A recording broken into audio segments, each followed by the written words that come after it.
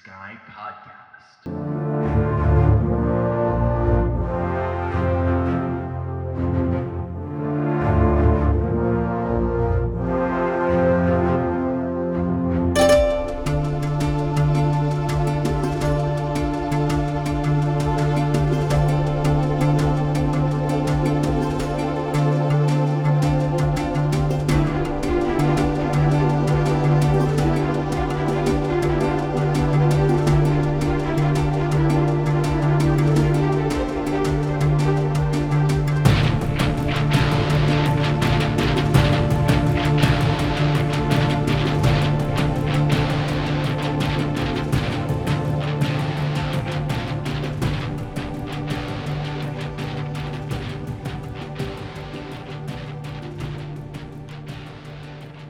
Hey guys, welcome back. Today's guest is Professor Barry Strauss. He's a professor of history at Cornell University and a best-selling author. My dad got me a book of his for my birthday a couple years ago. It was 10 Caesars from Augustus to Constantine, which I thoroughly enjoyed. Now he has a new book out, which we didn't really talk about, but you should check out. It's called The War That Made the Roman Empire. This was a wonderful conversation. We got to talk about so many of the topics that I am very enthused about. We talked about everything from Alexander the Great to Hannibal Barca to the culture of historians and what the job of a historian actually is. So without further ado, enjoy my conversation with Barry Strauss. I am here with Barry Strauss. How are you doing today, Barry? I'm doing well, thank you. How about you, Zeke? I am great, and I'm very grateful to have you here on my podcast today. I happened to catch your last podcast with Dan Carlin. I had been very familiar with your work beforehand. I have to admit, I haven't read your new book yet, but I am very intent on doing so. Good. You have a very distinct style of writing. I think that the description of one reviewer was that you had Game of Thronesified much of history. But your history is, I mean, you write real histories. Your style is just very, it's obviously didactic, but it is also very compelling and easy to read. So that is something that a lot of people will appreciate. But you have a long history as an academic historian. And my first question to you is how you like to think of your output and your work. Well, that's a good question. I like to think of myself as a popularizer in the best sense of the term. The Italians call it divulgazione, and everything sounds better in Italian, let's face it. But I think they have a higher opinion of academics who write for a general audience than we do in the U.S. Popularizer tends to be almost a derogatory term in the American Academy. But I see myself as somebody who uses all the tools of an academic, of a scholar, tries to put them together in a way that tells a story and that speaks to a wider audience. Because I love those kind of history books. I always loved them growing up. And I try to use them as a model for what I do today and the people I want to reach. Well, what's wonderful about that is I think that you are right about America, and I think maybe in some senses the more developed world, maybe even, where we have this very reductionist picture about our science and our philosophy. There's more and more that's emerging that is supposed to be very empirically sound, but I think when you look at the best histories, I'm thinking of the Will Durants of the world. There is this sense about prose and certitude that they seem to come together in a very, very desirable function. I have also read there, I think it was Pierre Briand who said, even if it is not true, you must believe in ancient history. There's some truth to that. There is some truth to that, but we really try to find the truth the best we can. Pierre Briand is an excellent practitioner of the art. So yeah, I mean, ancient history can be very frustrating, and it's more difficult to penetrate to what really happened than it is in modern history. Although I can tell you, having done some modern history, that's not nearly as transparent as it may seem. Truth is not nearly as clear as it may seem at first.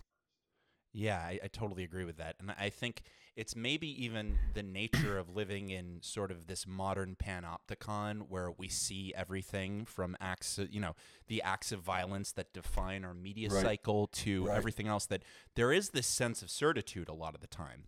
But the Yeah. certitude is maybe less translucent than we'd like to believe it is. I agree. Um, Now, I wanted to ask you a few preliminary questions, then I wanted to Sure, delve into some specific history topics. But sure. I had a historian on a couple weeks ago called Paul Ray, who wrote a Right. fascinating book called The Spartan Regime. And we talked about his book, but one of the things that I found very, very interesting about Paul was when we talked about specific, I would say them as anecdotes. Hmm. There was a sense in which he found certain historians and certain stories more credible and more believable, and other historians and stories, less believable. And I think that, when you're reading Herodotus, for example, Sure. there are elements of Herodotus that are so clearly, you don't want to call them fabrications, but there are certain things you just can't believe. There are Hmm. certain things that are just beyond the pale. So I'm not even really talking about that. I'm talking about these stories where something happens that seems to amplify the cultural nature or something that's already really well understood in a culture. And it almost seemed like he treated ancient historians as coming on a scale of the most believable to least believable. Do you have a method like that? Is this a real thing? Am I making this up in my head? Um, no, I mean, first of all, I know Paul, and I esteem him. I esteem his work, so I take it very seriously. Uh, yeah, I mean, some ancient historians are more credible than others. To defend Herodotus, I will point out that he often says that's what they say. He's someone who's reporting what people say often, and we might say, well, he should have been more skeptical about it, but often he's just telling us what they say, and we have to judge for ourselves. Some ancient historians take some of the historians who wrote in antiquity take great pains to try to get the facts right. Others don't. Quite often, generally, they have an axe to grind. They have a political position they're taking, and we always have to take take account of that, take that into account. If you look at someone like Josephus, for instance, who's both a historian and a player, in the Jewish War, famously, he starts out opposing the rebellion, then becoming such a part of the rebellion that he's one of the commanding generals, and then he goes over to the Romans and spends the rest of his life in Rome, but writing books that defend the Jews. So that's pretty complicated if you think of all the different agendas he has and different places he's coming from. And we have to take that into account when we read him. Often with ancient historians, Josephus, Herodotus, Thucydides, for example, it's been a lot of archaeology that allows us to have some control on whether what they're saying is true or not, the degree to which it's true. And material culture is really very helpful in general. We have inscriptions and we have coins, and that also allows us to get some sense of what's true and what's not true. I see. And I sense that that is true a great deal of the time. And I just wonder about being in the position of being an ancient historian. One of the people who comes to mind that I think is, I don't want to say unbiased, but I read him and I feel this sober mindedness is Polybius. I feel he says it a lot in his preface, but I can tell that he really, really disdains sort of the supernatural diatribes that come along with a lot of things in the ancient world. And when you put it that way, and when you say that Herodotus sort of reported what he was told, it sort of elucidates this point, which is that to be an ancient historian, you probably had to travel around a lot to see things for yourself, Mm-hmm. because there were certainly a lot of rumors about places and people that certainly were not true. Yeah. Um, I wonder if you could maybe tell a little bit about, some of the wonders of the ancient world as they are told. And my general idea here is, what kind of fantastical elements enter into ancient history that seem to maybe transcend lots of authors? Well, many of them believe in the gods, or in Josephus' case, in God. So that is an element. It's a strong element in Herodotus. Uh, in Thucydides, it's debated as to what extent it is an element, but I think on some level it is there. It's certainly there in Livy. Uh, so, yeah, a belief in divinity is part of ancient history. I think very few people in the ancient world were out and out atheists and would have said there are no gods whatsoever. There are some who say that, but in general, ancient historians don't take that position. So there's going to be a sense of the divine. I mean, Herodotus is a really good case because it's clear that he's got this whole he's part of the whole what we call the archaic Greek cultural complex of um, hubris and ate and nemesis, of people being arrogant and of them being put in their place by the gods. Thucydides believes in a cycle of history. I think that's a strong part of Thucydides. It's in Polybius as well. It's certainly a major part of Plato. So whether we'd call that fantastical or super rational, I'm not sure, but it is part of these historians. Livy believes in the destiny of Rome, and he is telling us a story. What we call Livy's histories, he called Ab Urbe Condita, from the founding of the city. And he takes the story of the founding of the city, the rise of Rome, its decline through corruption of morals, and the attempt to purify and restore Roman morals in the days of Augustus. So perhaps we'd call that a fantastical element as well. And then in Herodotus, there are things like flying snakes. That's pretty much fantastical by anyone's standards. Yeah, I mean, it seems like a lot of these things become tropes in future, things like Lord of the Rings, and I think that's a lot of the reason that the modern mind comes into contact with them. I was reading Arian the other day, Mm-hmm. and I think he was describing a shrine to Ammon. It Mm-hmm. was part of Alexander the Great, Right, and it's right. this kind of oasis he's talking Yes, about, where yes. the water is very cold in the middle of the desert, Uh-huh. and it's just this balming type place. What I really like about these elements is even whether or not the art, the person who wrote about them thought they were true, that they emerged as rumors, as places that were very real, is very interesting to me. And I do wonder very frequently about how pious these people were in believing in certain mythologies here on Earth. Um, and one of the things I'm curious about Mm-hmm. is, let's take the Spartans, for example, who are thought Uh-huh. to be very pious. Correct me Right, if I'm wrong, but thought to be right. very Yeah, pious. sure. There's all this stuff that goes on where they're very oriented towards their sacrifices and Mm-hmm. towards the seasonal machinations of the world, the earth. Right, The right, E-Force obviously will or will right, not let them go to right. war in certain circumstances. Do you think these Spartan kings, who hopefully were smarter than the average person living in Sparta, really believed in these portents, or is this a cynical way of manipulating a population? I think that in general they did believe in the port. I think we have to be careful. We're living, in the West in the early 21st century, and we tend to have a very secular outlook. We also have science and technology in particular to point to, and we can say, see, we know the gods don't exist because we can do all this thing through science and technology.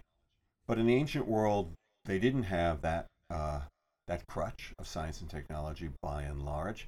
I think most people did believe the gods existed, and they took it seriously. Certainly in Sparta, they did.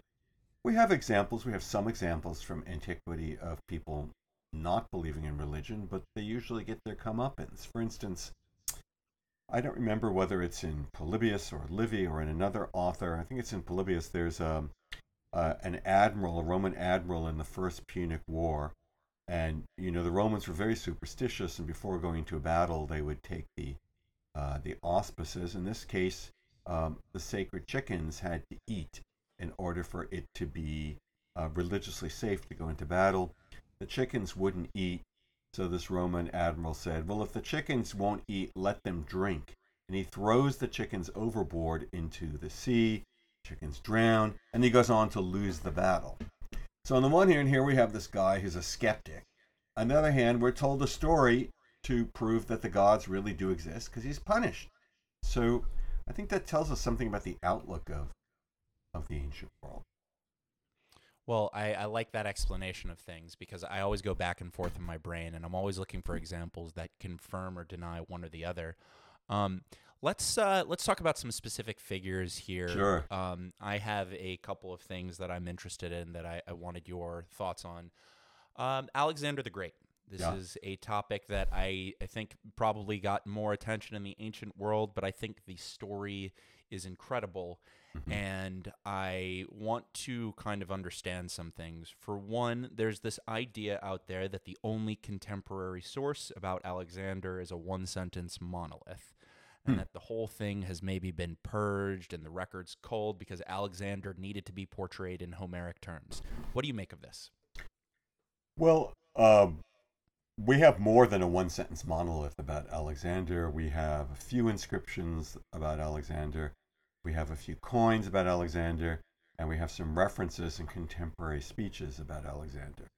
Still, it must be admitted when all is said and done, it's pretty shocking how few contemporary references we have and the extent to which we're dependent on histories written during the Roman era that are, in many cases, are based on histories that were written at the time or shortly afterwards.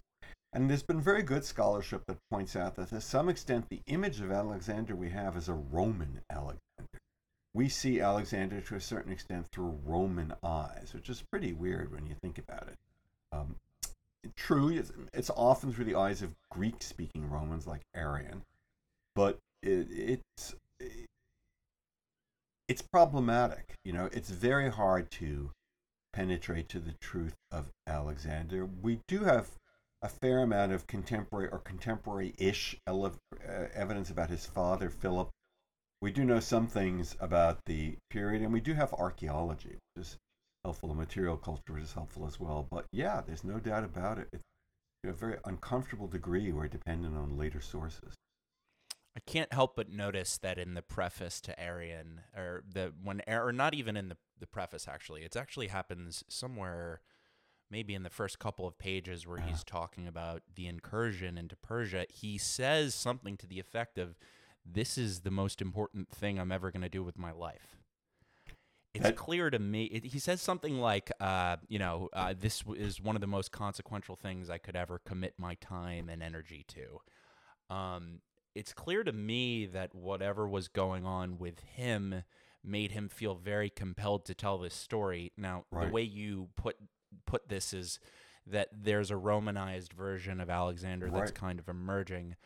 Can you drill into that a little bit more? Because Sure. I see part of that. One of the problems that I'm having with that, though, is that there are very distinct elements that make Alexander very, very different from any of these Roman figures. I would point out, for one, that the Macedonians were sort of a backwater type place, Mm-hmm. and he's a little bit difficult, I think, for an aristocratic Roman to admire for anything other than his military abilities. Right. So it's true that Macedon was a backwater, but Alexander was part of the court culture of Macedon, which was mostly fairly cultivated and fairly sophisticated. After all, Alexander's tutor was no less a figure than Aristotle, one of the greatest philosophers in history. So while Alexander could play the populace to be anachronistic and speak to ordinary Macedonians, he was not really one of them. He really came from a different culture. So I don't think it'd be that difficult for a Roman era figure like Arian to admire Alexander. The other thing we can't forget is that Arian was a Greek. He came from the Greek-speaking part of the Roman Empire. And so for him, Alexander is very important because he gives the Greeks bragging rights. And even in the height of the Roman Empire, sophisticated Romans felt inferior to Greece and to the Greeks because of the supremacy of Greek culture. And there's no doubt about it. Greek culture really was supreme in the Mediterranean world, superior to Latin culture, high culture in many ways. And so by championing Alexander, Arian is also championing the Greek half of the empire. But there's another agenda as well, and that is that he is playing up to the Roman Emperor Hadrian, who is the most Phil-Hellenic of the Roman emperors. And so he knows that Hadrian's going to like this. And finally, the Romans have this long-standing war or series of wars against the Parthians, the heirs of the Persian Empire. So by telling a story in which the Macedonians, read the Romans, defeat the Persians or the Parthians, Arian is also telling a story that would be very appealing to the Roman audience. So uh, it's almost overdetermined how important this is to him. Okay, great. I loved all of that. Thank you for that. You're welcome. I'm just going to ask one final question about Alexander here. Sure. So be that as it may, Arian's story of Alexander does take time to identify some of the specific acts that Alexander takes, some of the specific things he does in Persia that I think Arian thinks outlines the objective, like when he's burning specific temples Right. and when he's issuing vengeance on specific places that it would be more cynically obvious for him to just take this submission of. To Arian, this is basically Alexander the Great is the hammer of God coming back for everything Xerxes did, hundreds of years ago. Is this true? Is it true about Arian or true about Alexander? Is it true that Alexander had some sort of that this is a conquest of revenge and evening the tables or evening the scores? It's hard to know. Alexander certainly said it was. He said that was his motive. It's a little hard to know how seriously we should take that. First, because the Macedonians at the time of Xerxes' invasion, they supported Xerxes. They're on the side of Xerxes. So is this Alexander being utterly cynical, or is it Alexander who wants to show that he is now really part of Greek culture? But Alexander's a funny guy. I think Alexander's a very religious guy in a way, and it may be that he does take this seriously. By the same token, Alexander changes a lot over the course of his campaign.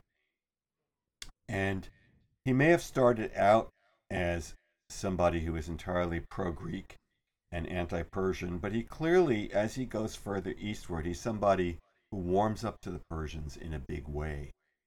And that becomes an important part of what he's doing. So, yeah, he's the guy who burns down Persepolis. Maybe that's revenge for the burning of the temples on the Acropolis. It also serves a very valuable political purpose. It makes clear to the Persians that their gods are not going to save them, and that it takes away a symbol of resistance to the Macedonian conquest. It also, frankly, it's an act of terror, and it says to the population, don't mess with us. The Macedonians have to worry about that because there's never very many of them. They're conquering an empire with a pretty small army, and they have to do whatever they can as a force multiplier to give people motives, to give people disincentives to rise up against. Okay, yeah. And I think that Darius probably gave them some disincentives himself. I think it's amazing that he was even able to raise an army for that battle at Gaugamela after running away from Alexander at Issus. It's clear to me that, based on at least Arian's account of things, that this was a very unlucky moment for Persia in terms of the king that they were able to bring to the fore there. And which brings me to my next major fascination, which is Hannibal Barca. Right. I am curious what you think about the motivations of that conquest. Hannibal Barca seems to me to be it seems to me like the Romans figured out that this 30-year-old general who had this 30-year-old kid really was some kind of genius, and that he needed to be taken really seriously after, maybe the first big battle that he wages Hmm. there.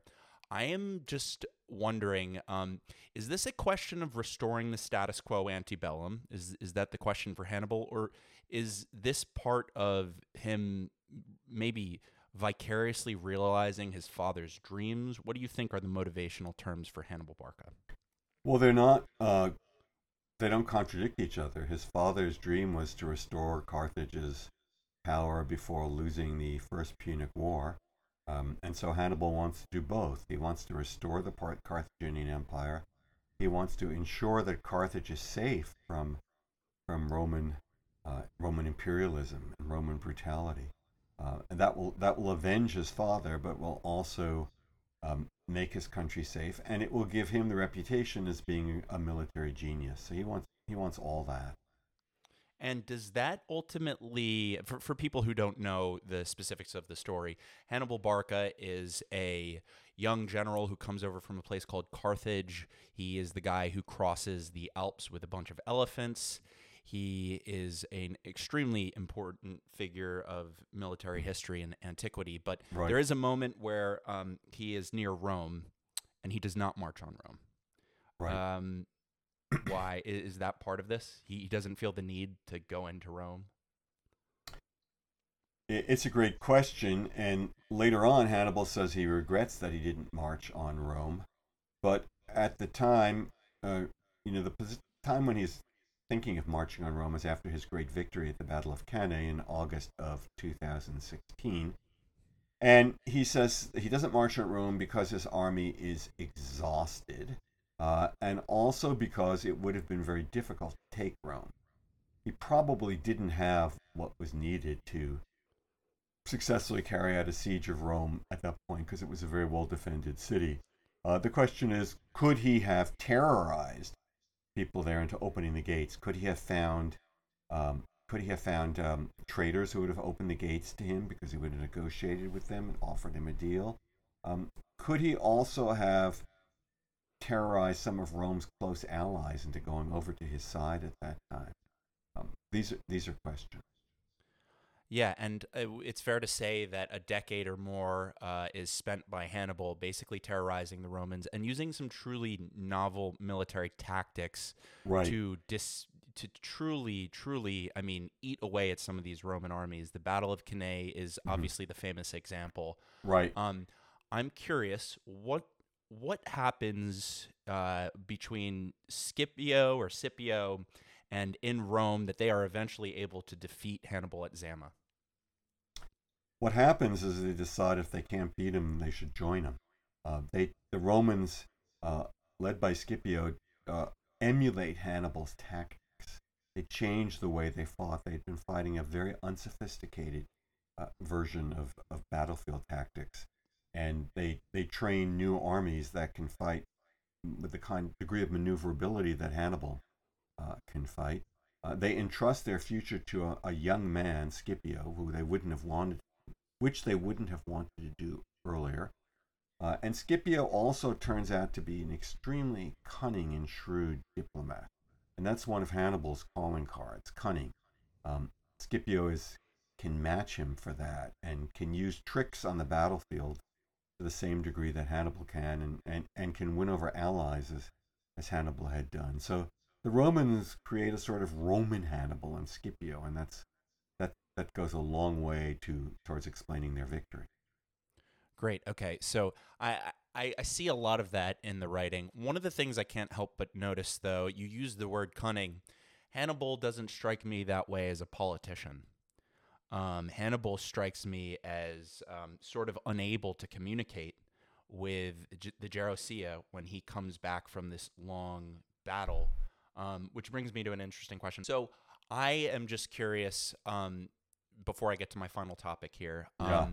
what is it that maybe makes some people extraordinary generals and precludes them from being good politicians? Well, I mean, most people are good at only one thing. First of all, I would disagree with you somewhat. I think that Hannibal was a good politician. Inevitably, he had trouble with the Gerousia, the Council of Elders, when he came back to Carthage, uh, because they distrusted him. Here was this guy who'd hardly been in Carthage in his life. He left Carthage when he was the age of 8. Now he's coming back after many decades away, and he was all but a king out in the field. So they're concerned that he is going to usurp their power. But most people are good at one thing. Most of us are not good at more than one thing. So I'd say the rule is that someone will be a good general and not such a good politician, and vice versa. Of course, being a good general often requires a certain degree of political skill. So it's not totally unheard of for people to be good generals and to be good politicians, but it's not I easy. see.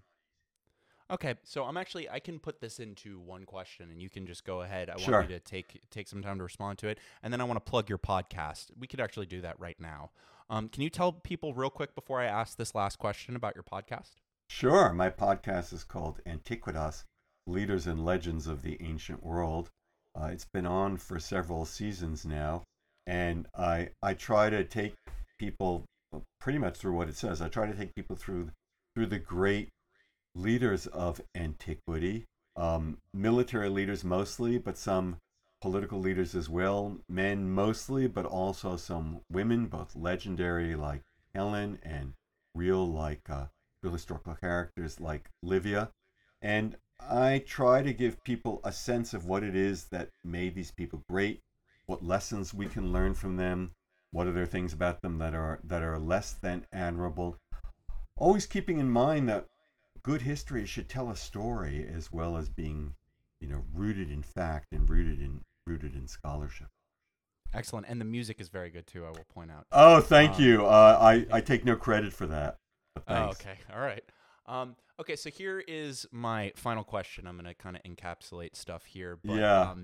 one of the things that I am very, very fascinated by Uh huh. is this question of how you get people to fight for a cause and how you get people to do the things we've talked about this whole time. Right. And martial armies. I forget who said it. It was a Roman. I don't want to say it was Caesar. I think it was someone before him who said, you've been on this war this whole time, but there's not a single foot of ground that you can call your own. Hmm. There are all these problems that develop in Rome where these these soldiers don't seem to be compensated fairly enough. They don't Right. really have the greatest standard of life, and they're doing this thing that's horrific. Mm-hmm. And then Julius Caesar comes around, and it seems like he's paying his soldiers more than the going rate, is one thing I notice. Can you maybe just tell people what you think it is that builds great soldiery? Okay. So I think your quotation is from Tiberius Gracchus, and he's talking about a period in Roman history where the soldiers were being very ill-treated by the Roman elite who was taking away their land. Certainly, one of the things that's required is giving soldiers some sense that they're going to get some reward for what they did, for their sacrifice, that it will pay off when they come home for themselves and their families. And also that they'll let them know that their families will be well taken care of should they die in battle. That's one of the things Alexander did. He's very careful to send money back to Macedon and let everyone know he would take care of the Macedonians.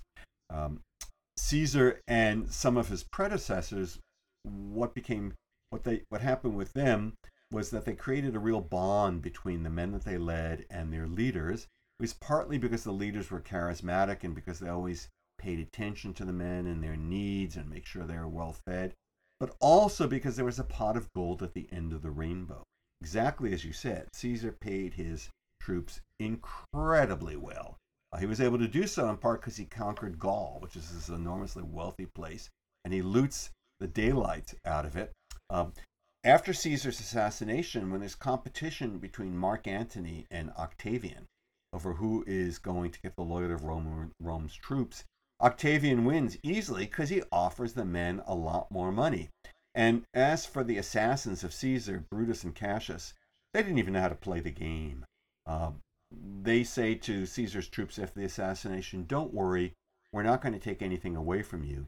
Where Caesar's troops were thinking, the starting gate is that you're going to give us a raise.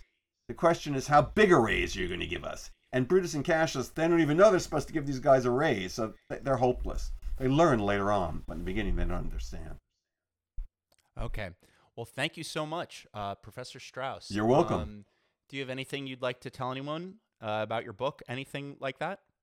If you are interested in these stories, if you like the stories of the ancient world, then I think you'll like The War That Made the Roman Empire, Antony, Cleopatra, and Octavian ad Actium, because it's one of the most exciting stories of them all, and it's got Cleopatra. What more could you ask for? Excellent.